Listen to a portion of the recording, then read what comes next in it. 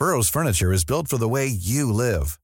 From ensuring easy assembly and disassembly to honoring highly requested new colors for their award-winning seating, they always have their customers in mind. Their modular seating is made out of durable materials to last and grow with you. And with Burrow, you always get fast, free shipping. Get up to 60% off during Burrow's Memorial Day sale at burrow.com/ACAST. That's burrow.com/ACAST. burrow.com/ACAST. I'm Sandra, and I'm just the professional your small business was looking for. But you didn't hire me because you didn't use LinkedIn Jobs. LinkedIn has professionals you can't find anywhere else, including those who aren't actively looking for a new job, but might be open to the perfect role, like me. In a given month, over 70% of LinkedIn users don't visit other leading job sites. So if you're not looking on LinkedIn, you'll miss out on great candidates like Sandra. Start hiring professionals like a professional. Post your free job on linkedin.com/people today.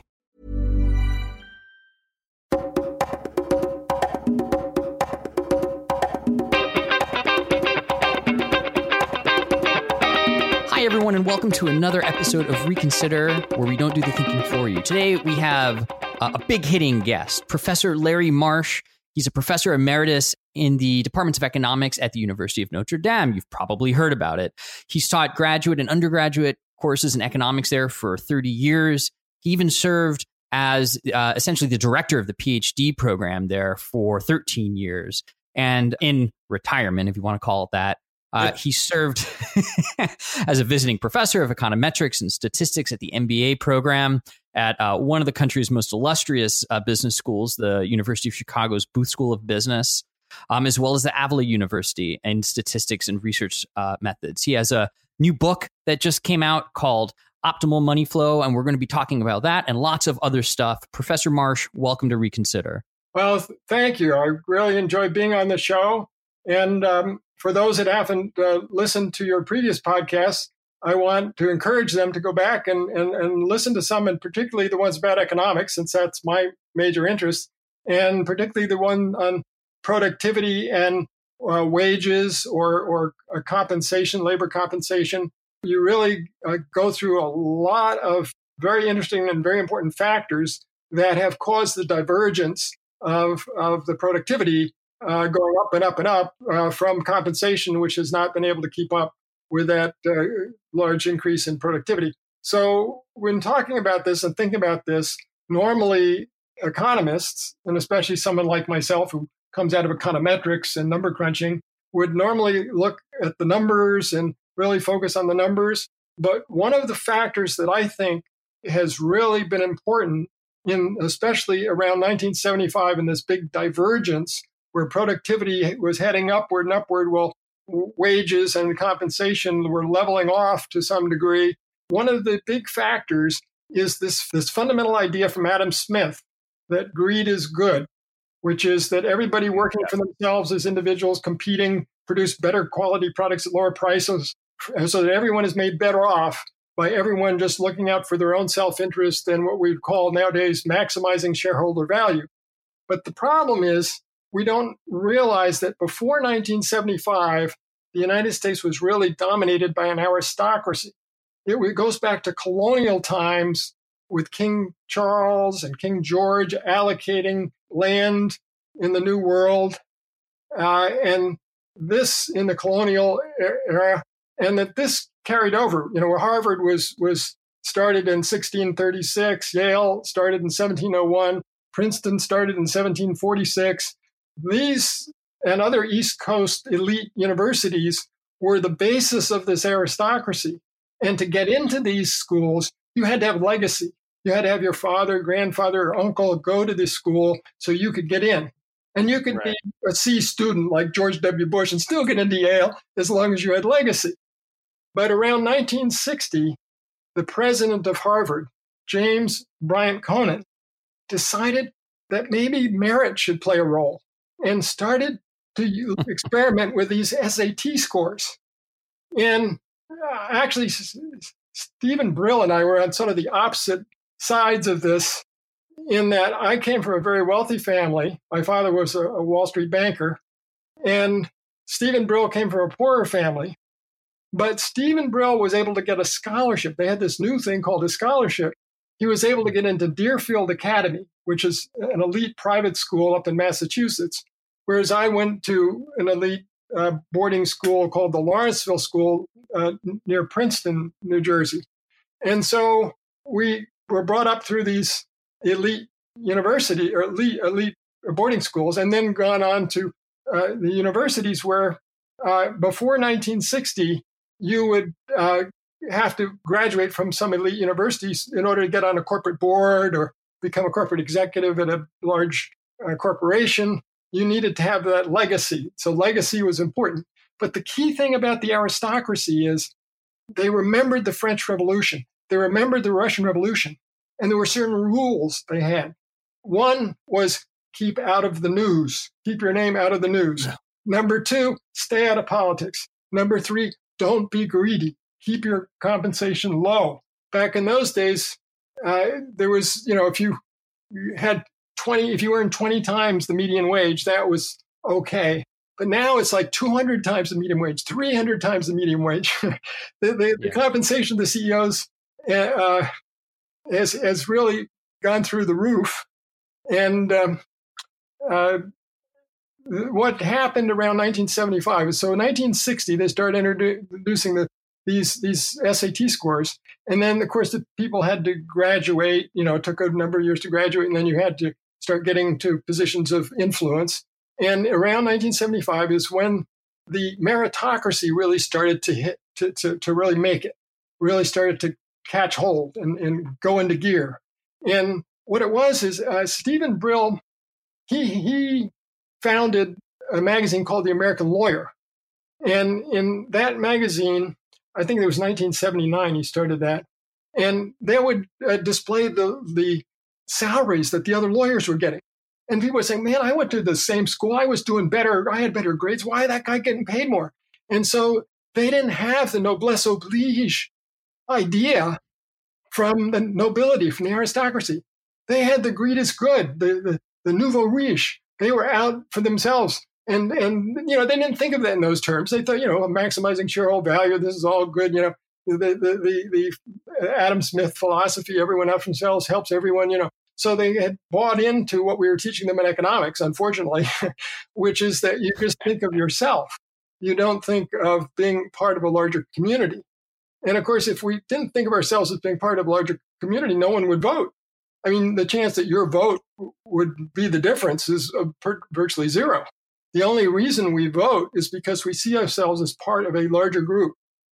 And that, of course, goes back to Yuval Noah Harari's book, Sapiens and Homo Deus, where he talks about what distinguishes Homo sapiens from other humans and Neanderthal was our ability to think in terms of myths. And the myth is that you have a broader sense of community. You belong to a larger group. You belong to a town. You belong to a tribe. You belong to this larger group. You belong to your country, the United States. So this larger group concept enabled us to move ahead and make progress, getting away from the greed is good as an individual. It's kind of like a basketball player who they could have their glory by making the long shot, or they could pass to a teammate closer to the basket. Do you think of yourself just as your identity as an individual identity, or do you think of your team identity, that you're part of a team? And so around 1975, the greed is good philosophy kicked in, where people started thinking of themselves as individuals. And ironically, the shift from the aristocracy to the meritocracy, instead of making things better, actually made things a lot worse, because people were smarter. At least under the aristocracy, we understood that we weren't all that smart. We were just lucky. We were born to the right family with a lot of money. So we knew we weren't all that smart. But the ones that went through the meritocracy, but wow, we can outmaneuver those government lawyers. They don't pay them much anyway, And so they just got carried away. But Stephen Brill caught on to this. Finally, the people and others caught on to this, because this is not the first time. And even back earlier in our history, Cornelius Vanderbilt came from a poor family. And so it took him a while to catch on. And same thing with like the Rockefellers and the Carnegies. They took a lot of heat from the government as well as in popular press and so forth. until they caught on that they needed to give back. And so you're going to see Bill Gates and Warren Buffett create the Gates Foundation and start giving back, recognizing that the money flow has become so distorted. So, and these other factors you mentioned, which is, of course, technology, where we went from labor-intensive technology to capital-intensive technology. And right after World War II, there was a tremendous demand for labor services because you had 3.5 million GIs coming back from the war, and they all wanted to start families. And so you had the baby boom, but they needed houses. You had to build all those houses. You needed furniture, you needed appliances, you needed bicycles, you needed cars and trucks. And then Eisenhower wanted to put in the Eisenhower Interstate Highway System. Well, that took a lot of labor, a lot of work. And so you have unions being really strong, getting up to 35% of the workforce under unionized.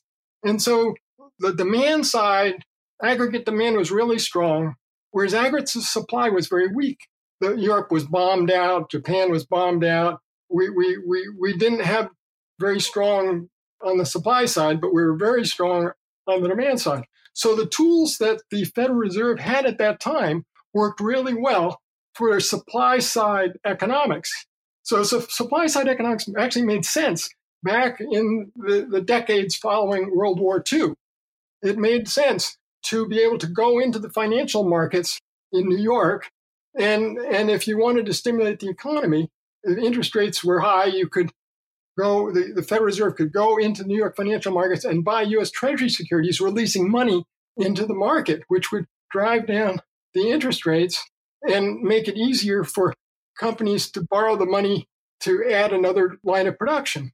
And so that worked really well. And then when things started getting too hot in the 1970s and up to 1980, when you started getting strong inflation, then they could go in and sell securities in the market to soak up some of the money and slow things down, to raise the interest rates and slow things down. So the Federal Reserve had just the right tools for the supply side economics. But our economy has transitioned. The money flow has transitioned so that instead of the money flowing to labor, more and more of it is flowing to the wealthier people, the wealthy corporations. And partly for all of the factors that you mentioned in your previous podcast, where the labor-intensive technologies have been replaced by capital-intensive technologies. Automobile production used to be very labor-intensive. Now you have all these robots. In some manufacturing, they even have what they call lights-out manufacturing, where the machines work through the night in the dark. They don't need light, they don't need light, And so you have a tremendous capital-intensive technologies. Look at Facebook. How much does it cost to add another user to Facebook? Almost zero, right? So you remember Jeremy Rifkin wrote the Zero Marginal Cost Economy, right. Yeah. Or society, Zero Marginal Cost Society. Well, that's what's happened. We've got into this very capital intensive, and more money is flowing to capital, and less is flowing to labor. So I think this tees us up to talk about your book really well, actually. There's a couple of things to unpack in that. There's one, this fundamental tension between returns to labor and capital, which is not industries Anyone who's read Marx is familiar that this was a big question in the 19th century is industry became more capital intensive. But you talk a lot about, you've already talked about how money is flowing, and this kind of ties in to your book a little bit. And I kind of want to step back and just say, like, I have also gone to one of those elite universities, quote unquote elite.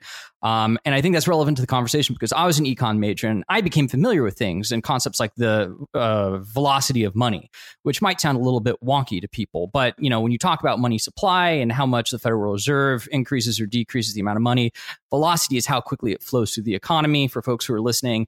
And one of the big criticisms I remember hearing in 2009 was all of this monetary policy was going to lead to hyperinflation. Of course, it didn't, because none of that money got lent out, to your point, because a lot of it just sat sort of unused at banks. But so there's this tension between capital and labor that I think is interesting that we can get into. But then there's also this tension between theory and maybe historical origins? Because when it comes to Adam Smith, and I'm just bringing this up because you mentioned it, I think the idea of greed is good and the free hand, the free markets and invisible hand, has become fetishized, but people maybe aren't aware that came about as a result and in response to mercantilist types of economic systems.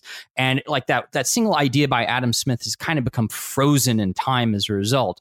So I want to get into what your book's about a little bit, because it speaks to all of these tensions. And, you know, as an econ wonk, like I thought about money velocity. So what is money flow? What is the optimal money flow? And why did you write this book? What's the summary of it? Well, let me first address your first question about money flow and velocity.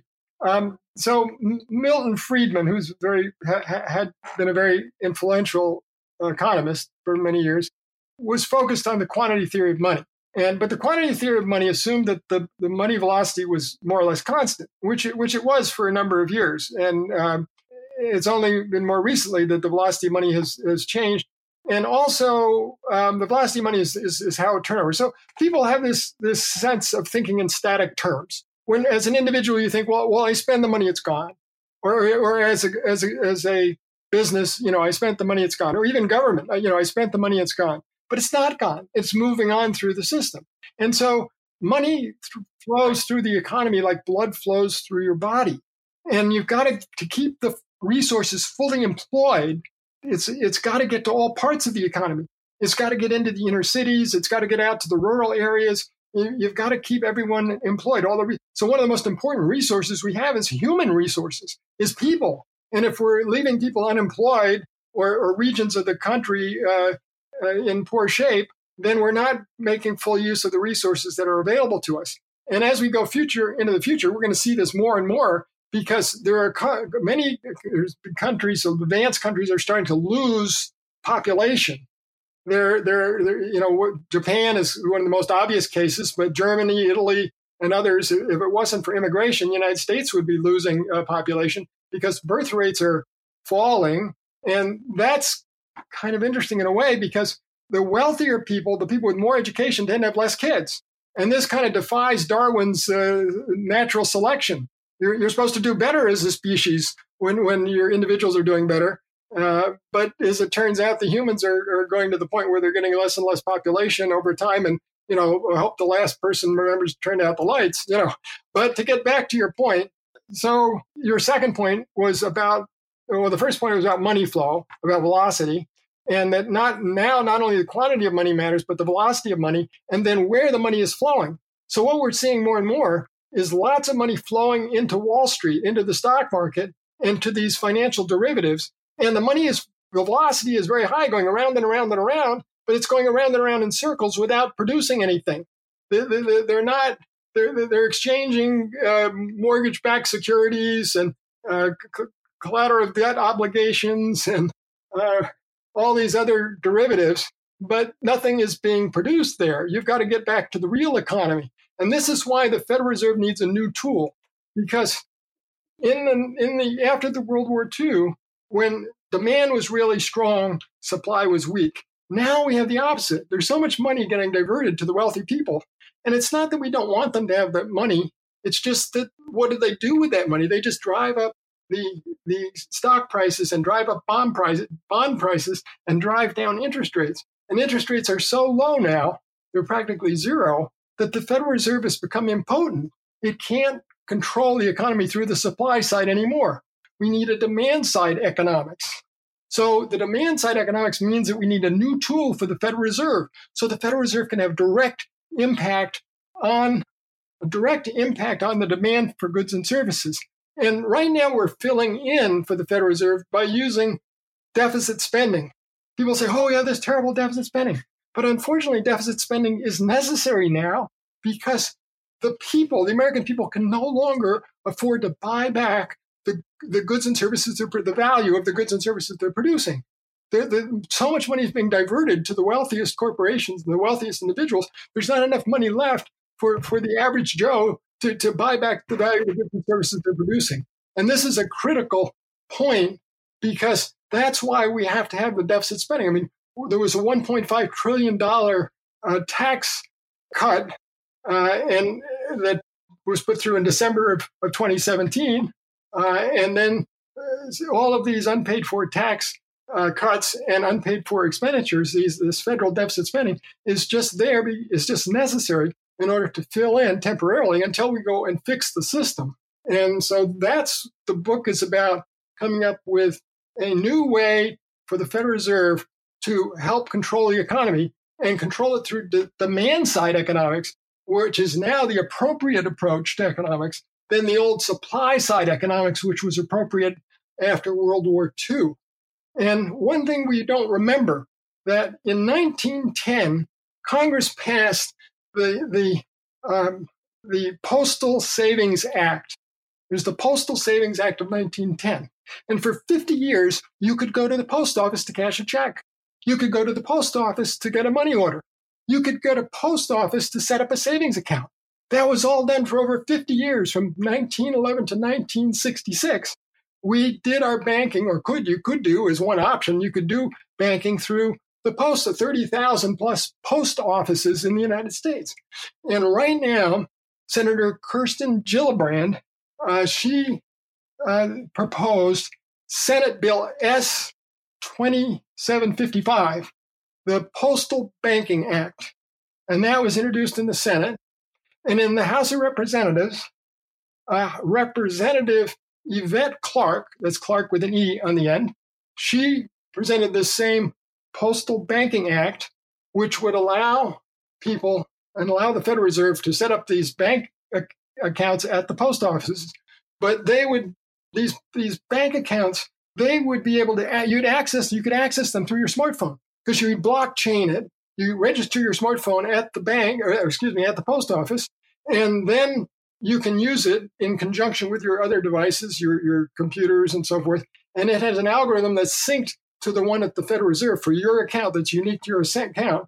And it's a highly secure system where if someone rakes your leaves or cuts your grass or shovels your snow, you can pay them smartphone to smartphone transfer. And this eventually we'll be getting rid of checks anyway. These paper checks are so like yesterday, and just coins and paper bills. I mean, these are like so much yesterday. We're going to be using the smartphone to smartphone transfer. Even today, you can go to a vending machine and use your smartphone for the modern vending machine to get your candy. You don't have to put money into the machine anymore. You just scan it with your smartphone. So I think that the key to the success for our economy, to keep it on track, to keep unemployment low and to avoid inflation, is to allow the Federal Reserve to inject money directly into these postal banking accounts, and when the economy slows. And the advantage to that is that if the economy were to start to overheat, if we were to start to get into an inflation, the Fed could offer higher interest rates on the savings accounts in these postal banks, in these post office banks, and that would draw money in and out of the system. And of course, the Fed wouldn't loan it back out again. They would just hold on to it. And that would stop the too much money chasing too few goods that causes inflation. They would be pulling in money, and that would slow things down. So you could control things going in both directions. You could stimulate the economy when you needed to, and you could do it very quickly without all that political debate going on in Washington. And at the same time, you could slow the economy when it started to overheat. So that's the basic idea behind the book. So this is different from universal basic income, where you would have a constant outflow of money to everyone all the time as sort of a supplement to their normal work. This would be kind of more classic. I mean, it probably isn't, but it sounds more like classic Keynesian spending, where you have kind of occasional helicopter money, but you don't need Congress to authorize it, so you skip that, and then you also don't need Congress to float a bond, which the Federal Reserve would then go buy. I know we talked about this in when we were talking about modern monetary theory, that you have this cycle where you say have a stimulus where everyone gets a check, right? We all got like $1,200 a few months ago, and that adds to the deficit, and so they have to float bonds to cover the deficit, and they're paying back interest on that. And then sometimes, the Federal Reserve will buy up those bonds and just spend money on it. And instead of that sort of circuitous route, you're just talking about a direct line from the Fed to the American adult to deposit money directly into their account that they can go spend.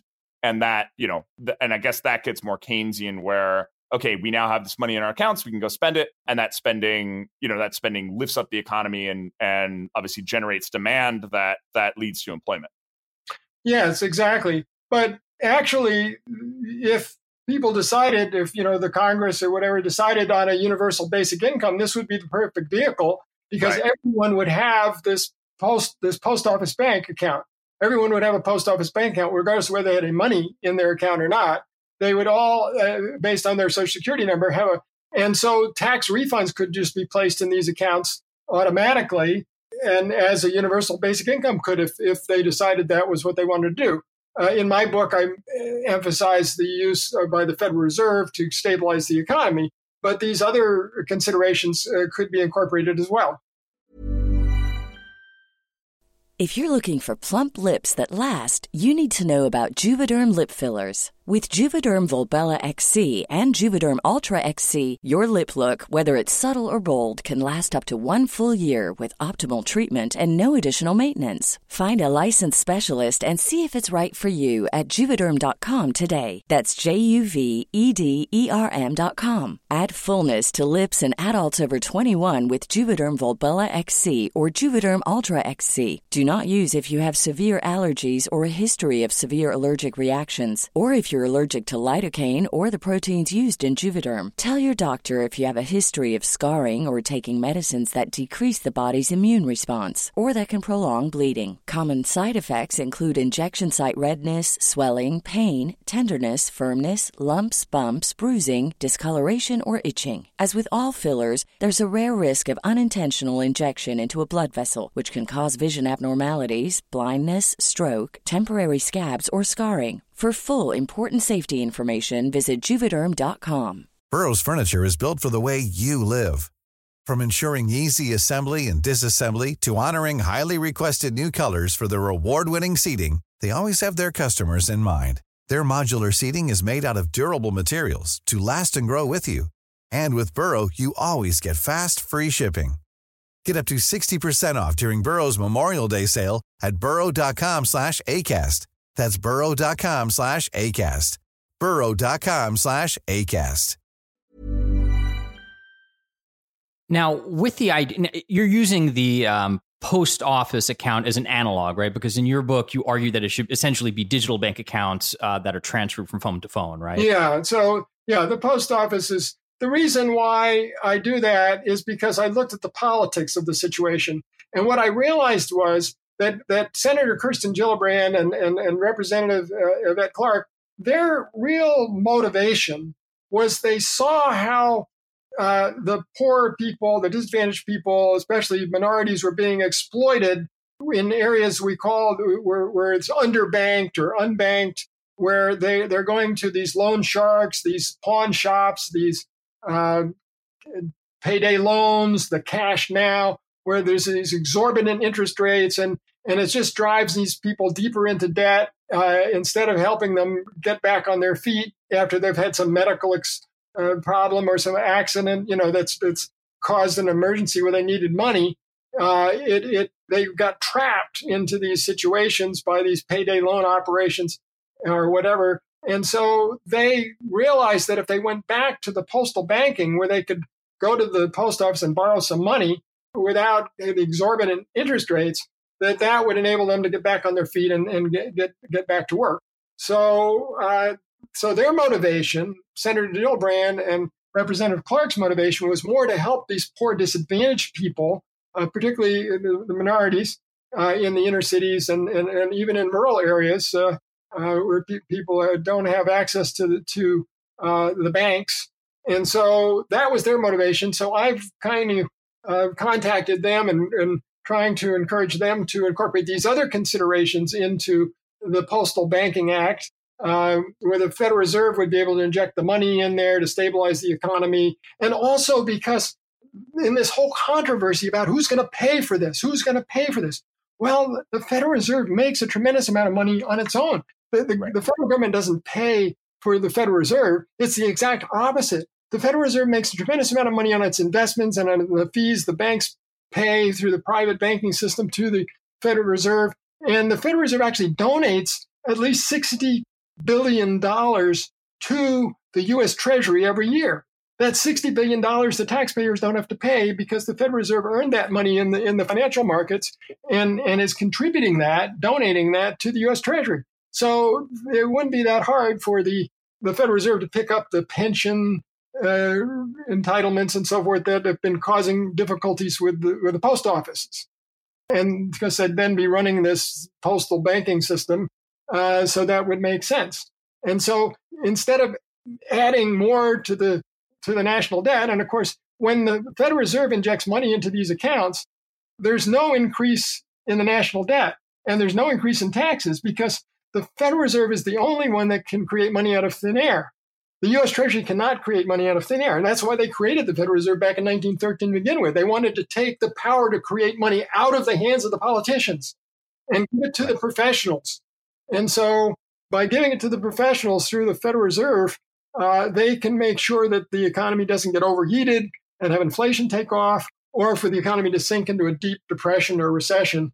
And so that's the whole point of having the Federal Reserve control the money supply and decide how much money should be in the economy to begin with.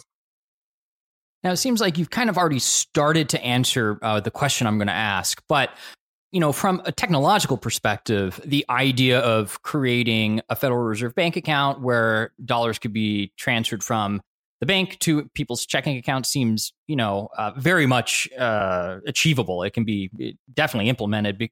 If you look at mobile banking across the African continent, for example, over the last 10 years, proliferating almost as a result of not having the original wired infrastructure, it's a very doable thing. But what about the politics of it? What laws would actually need to get implemented? What would need to change politically and from a regulation perspective for the Federal Reserve to begin actually creating money and then giving that money directly to a consumer instead of to a bank? Well, that is where this Postal Banking Act, S 2755 in the Senate, and HR 5816 in the House of Representatives come into play, because we want to play off a number of political factors. One of them, of course, is our concern. We're now just realizing what has been going on for many, many decades, where there's this discrimination against African Americans and disadvantaged people being exploited. And now we realize we need to do something. And so part of the motivation, of course, the original motivation for the Postal Banking Act was to help these disadvantaged people. So you combine that political motivation with the understanding that our Federal Reserve tools, policy tools, no longer work. When you've got essentially zero interest rates, the Federal Reserve has become impotent. They're not able to stimulate the economy. And when you see all the chaos in Washington because of all this partisanship, the people have to say, well, enough is enough. We need to turn some of this over to the Federal Reserve. And the thing, the conservatives should actually like this, because with the Federal Reserve injecting the money directly into the economy, it's not the government deciding how to spend the money. It's individuals deciding how to spend the money. You're giving the money directly to the consumer, who then decides how to spend the money. And so from a conservative point of view, let the people decide, let the people. And it doesn't add to the national debt, and it doesn't cost the taxpayer. It doesn't involve an increase in taxes. So conservatives should say, hey, this isn't such a bad idea. It keeps the government out of it, at least in terms of deciding how to spend the money, and it doesn't create these other problems. And if inflation starts, it's not like just the helicopter money in and of itself, because you've got these savings accounts where now in my book, I say we'll limit, since we're going after the people with the highest marginal propensity to consume, which are the poorest people. The people have lots of money, don't really know what to do with additional money. If I get additional money, I'll tell you, to be honest, I just put it in the stock market. So I don't really contribute much. I'm already going out to as many restaurants as I want. Of course, nowadays I'm not going out to restaurants at all, but it's not that I need more money to do stuff. And I did come, I say, from the wealthy family. And the interesting thing about that is at the alumni meetings, the scholarship kids are the one driving the Jaguars and the fancy cars. The kids that came down through the old aristocracy, I mean, I'm still driving my 1999 Camry.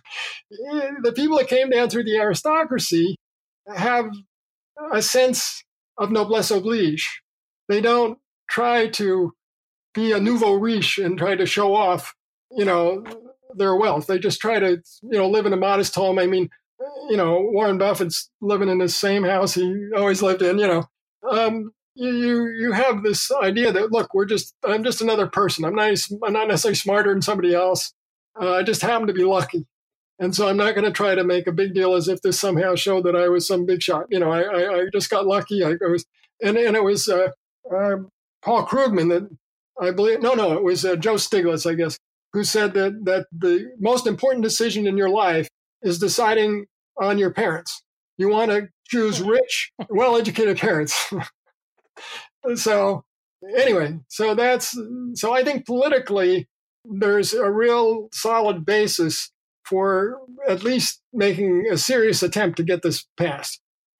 So and this may be this may be all we have time for. And so Xander, I apologize. I want to squeeze in a question about the future.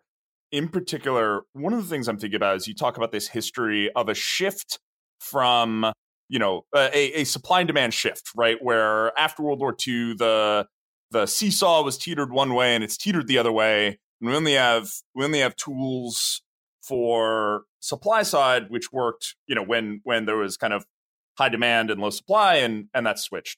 One of the things I'm wondering about, and I'll take my own kind of like shot at history here, is, having read Marx, one of the things that he predicted was that, the first or second industrial revolution would lead to mass unemployment. And, then the Washington Consensus came out in like the 90s and everyone said, boom, checkmate, Marx, right? Like capitalism's working great. Rising tide lifts all boats. And, with rising inequality and lights out manufacturing, and generally like, capital is able to create its own revenue with less and less labor.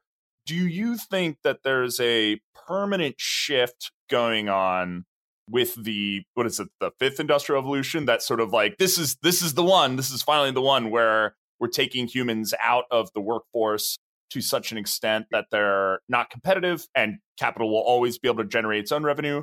Or do you see this as another kind of swing of the pendulum where in time, much like in the previous industrial revolutions, in time there emerges a new form of labor or an expansion of previously unpopular forms of labor that lead to a new rise in incomes and a more balanced, I guess, field of play, such that demand side, primarily demand side economics wouldn't be as necessary anymore? Well, I think this goes back to actually before Karl Marx to John Locke, because before John Locke, the people of the world saw the resources of the world as belonging to God. So here in the Western Hemisphere here, the Native Americans saw everything as belonging to the spirit world. All the resources, everything belonged to the spirit world. And in Europe, everything belonged to God. And then they said, well, but the king was given dominion over the lands and over the resources by God. And so, now the king has dominion. Now the king is going to allocate to the nobility and so forth. So the problem was that John Locke came up with this idea of private property, where you own your own labor. And when you imbue your labor into the resource, into the land, then that land becomes yours. So you have the 40 acres and a mule, you're out there into the frontier, you're getting your land. During the Civil War, there was he bought the farm. That meant that you died in combat, and then they allocated some money to pay off a modest mortgage. So you had the idea that John Locke's idea that you put your resources into the land, and the system encourages you to then take ownership and enables you to take ownership. But then that broke down when that was fine with craftsmen and craftswomen. If you needed an arrowhead, you could form it, shape the arrowhead, it became yours. But when capital became too large, too expensive, when you need a large water wheel, when you need a bigger facility, then they had to go back to nobility, back to the aristocracy to get the money. And that's when capitalism got separated, the capital got separated from the labor. So at first you created your own capital by taking the resources and making your arrowhead or making your equipment or whatever, or working the land. You developed it on your own. But then capital became separate from labor. And then so we have this divergence where, I set my limit orders and stop loss orders in the morning and then go out and play golf all day. Well, I want those guys to work hard in my companies so I can get a lot of money. It's all being diverted to me. And I think in the long run, as you say, we're eventually going to phase out a good deal of labor in a sense.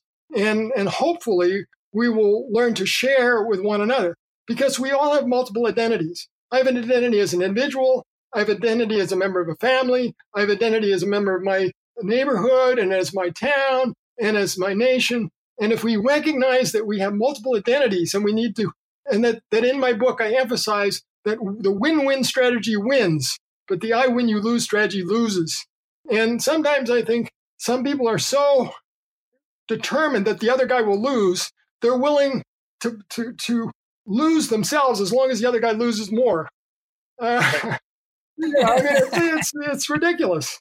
If we work together and help one another and support one another, we're all going to do better, and that means sharing. Now, we still have to worry about incentives, but what is the incentive if somebody drives a truck for 40 years, but all their labor doesn't imbue any ownership into the value of the truck?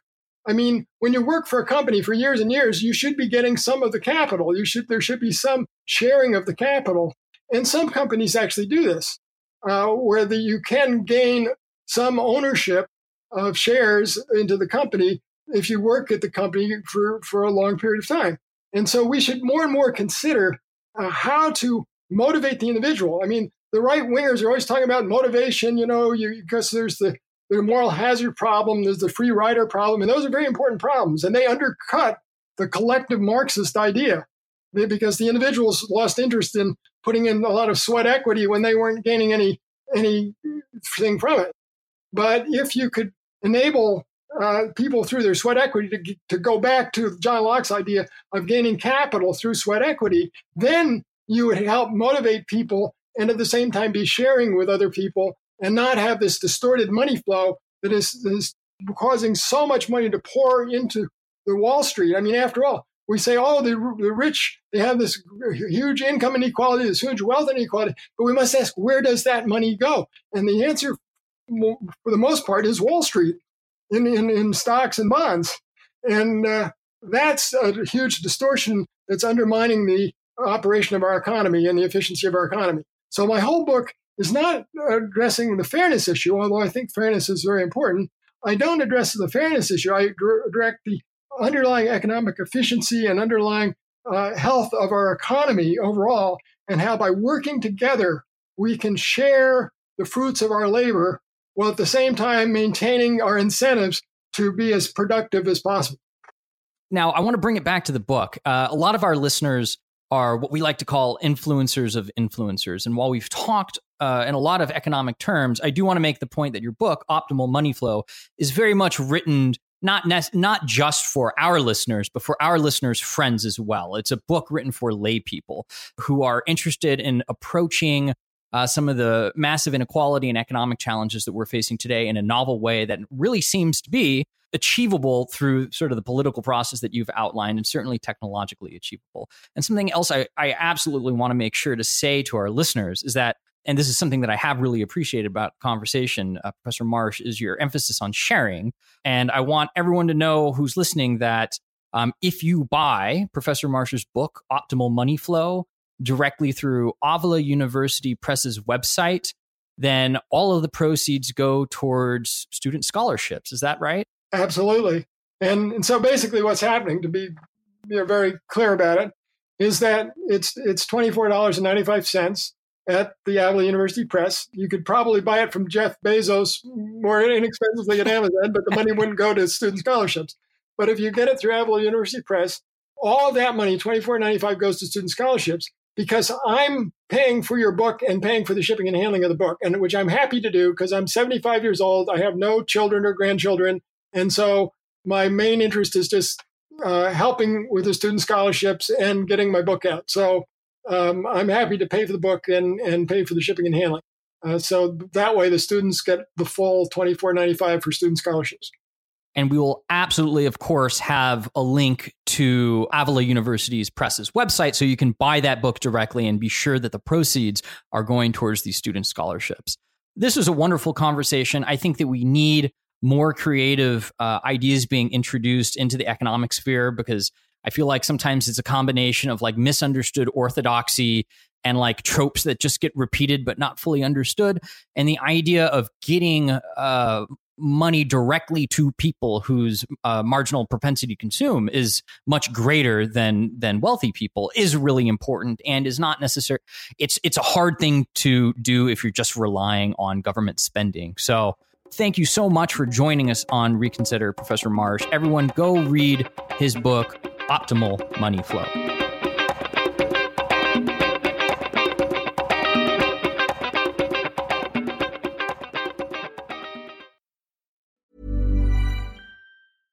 Flexibility is great. That's why there's yoga. Flexibility for your insurance coverage is great too. That's why there's United Healthcare Insurance Plans.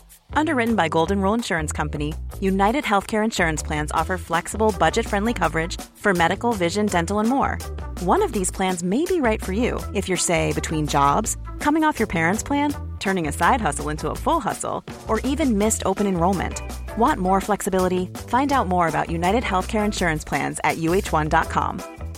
When you make decisions for your company, you look for the no-brainers. And if you have a lot of mailing to do, Stamps.com is the ultimate no-brainer. It streamlines your processes to make your business more efficient, which makes you less busy. Mail checks, invoices, legal documents, and everything you need to keep your business running with Stamps.com. Seamlessly connect with every major marketplace and shopping cart. Schedule package pickups and see your cheapest and fastest shipping options from different carriers, with rates up to 89% off USPS and UPS rates. And with the Stamps.com mobile app, you can take care of mailing and shipping wherever you are. Make the same no-brainer decision as over 1 million other businesses with Stamps.com. Sign up with code PROGRAM for a 4-week trial, plus free postage and a free digital scale. No long-term commitments or contracts. That's Stamps.com. Code PROGRAM.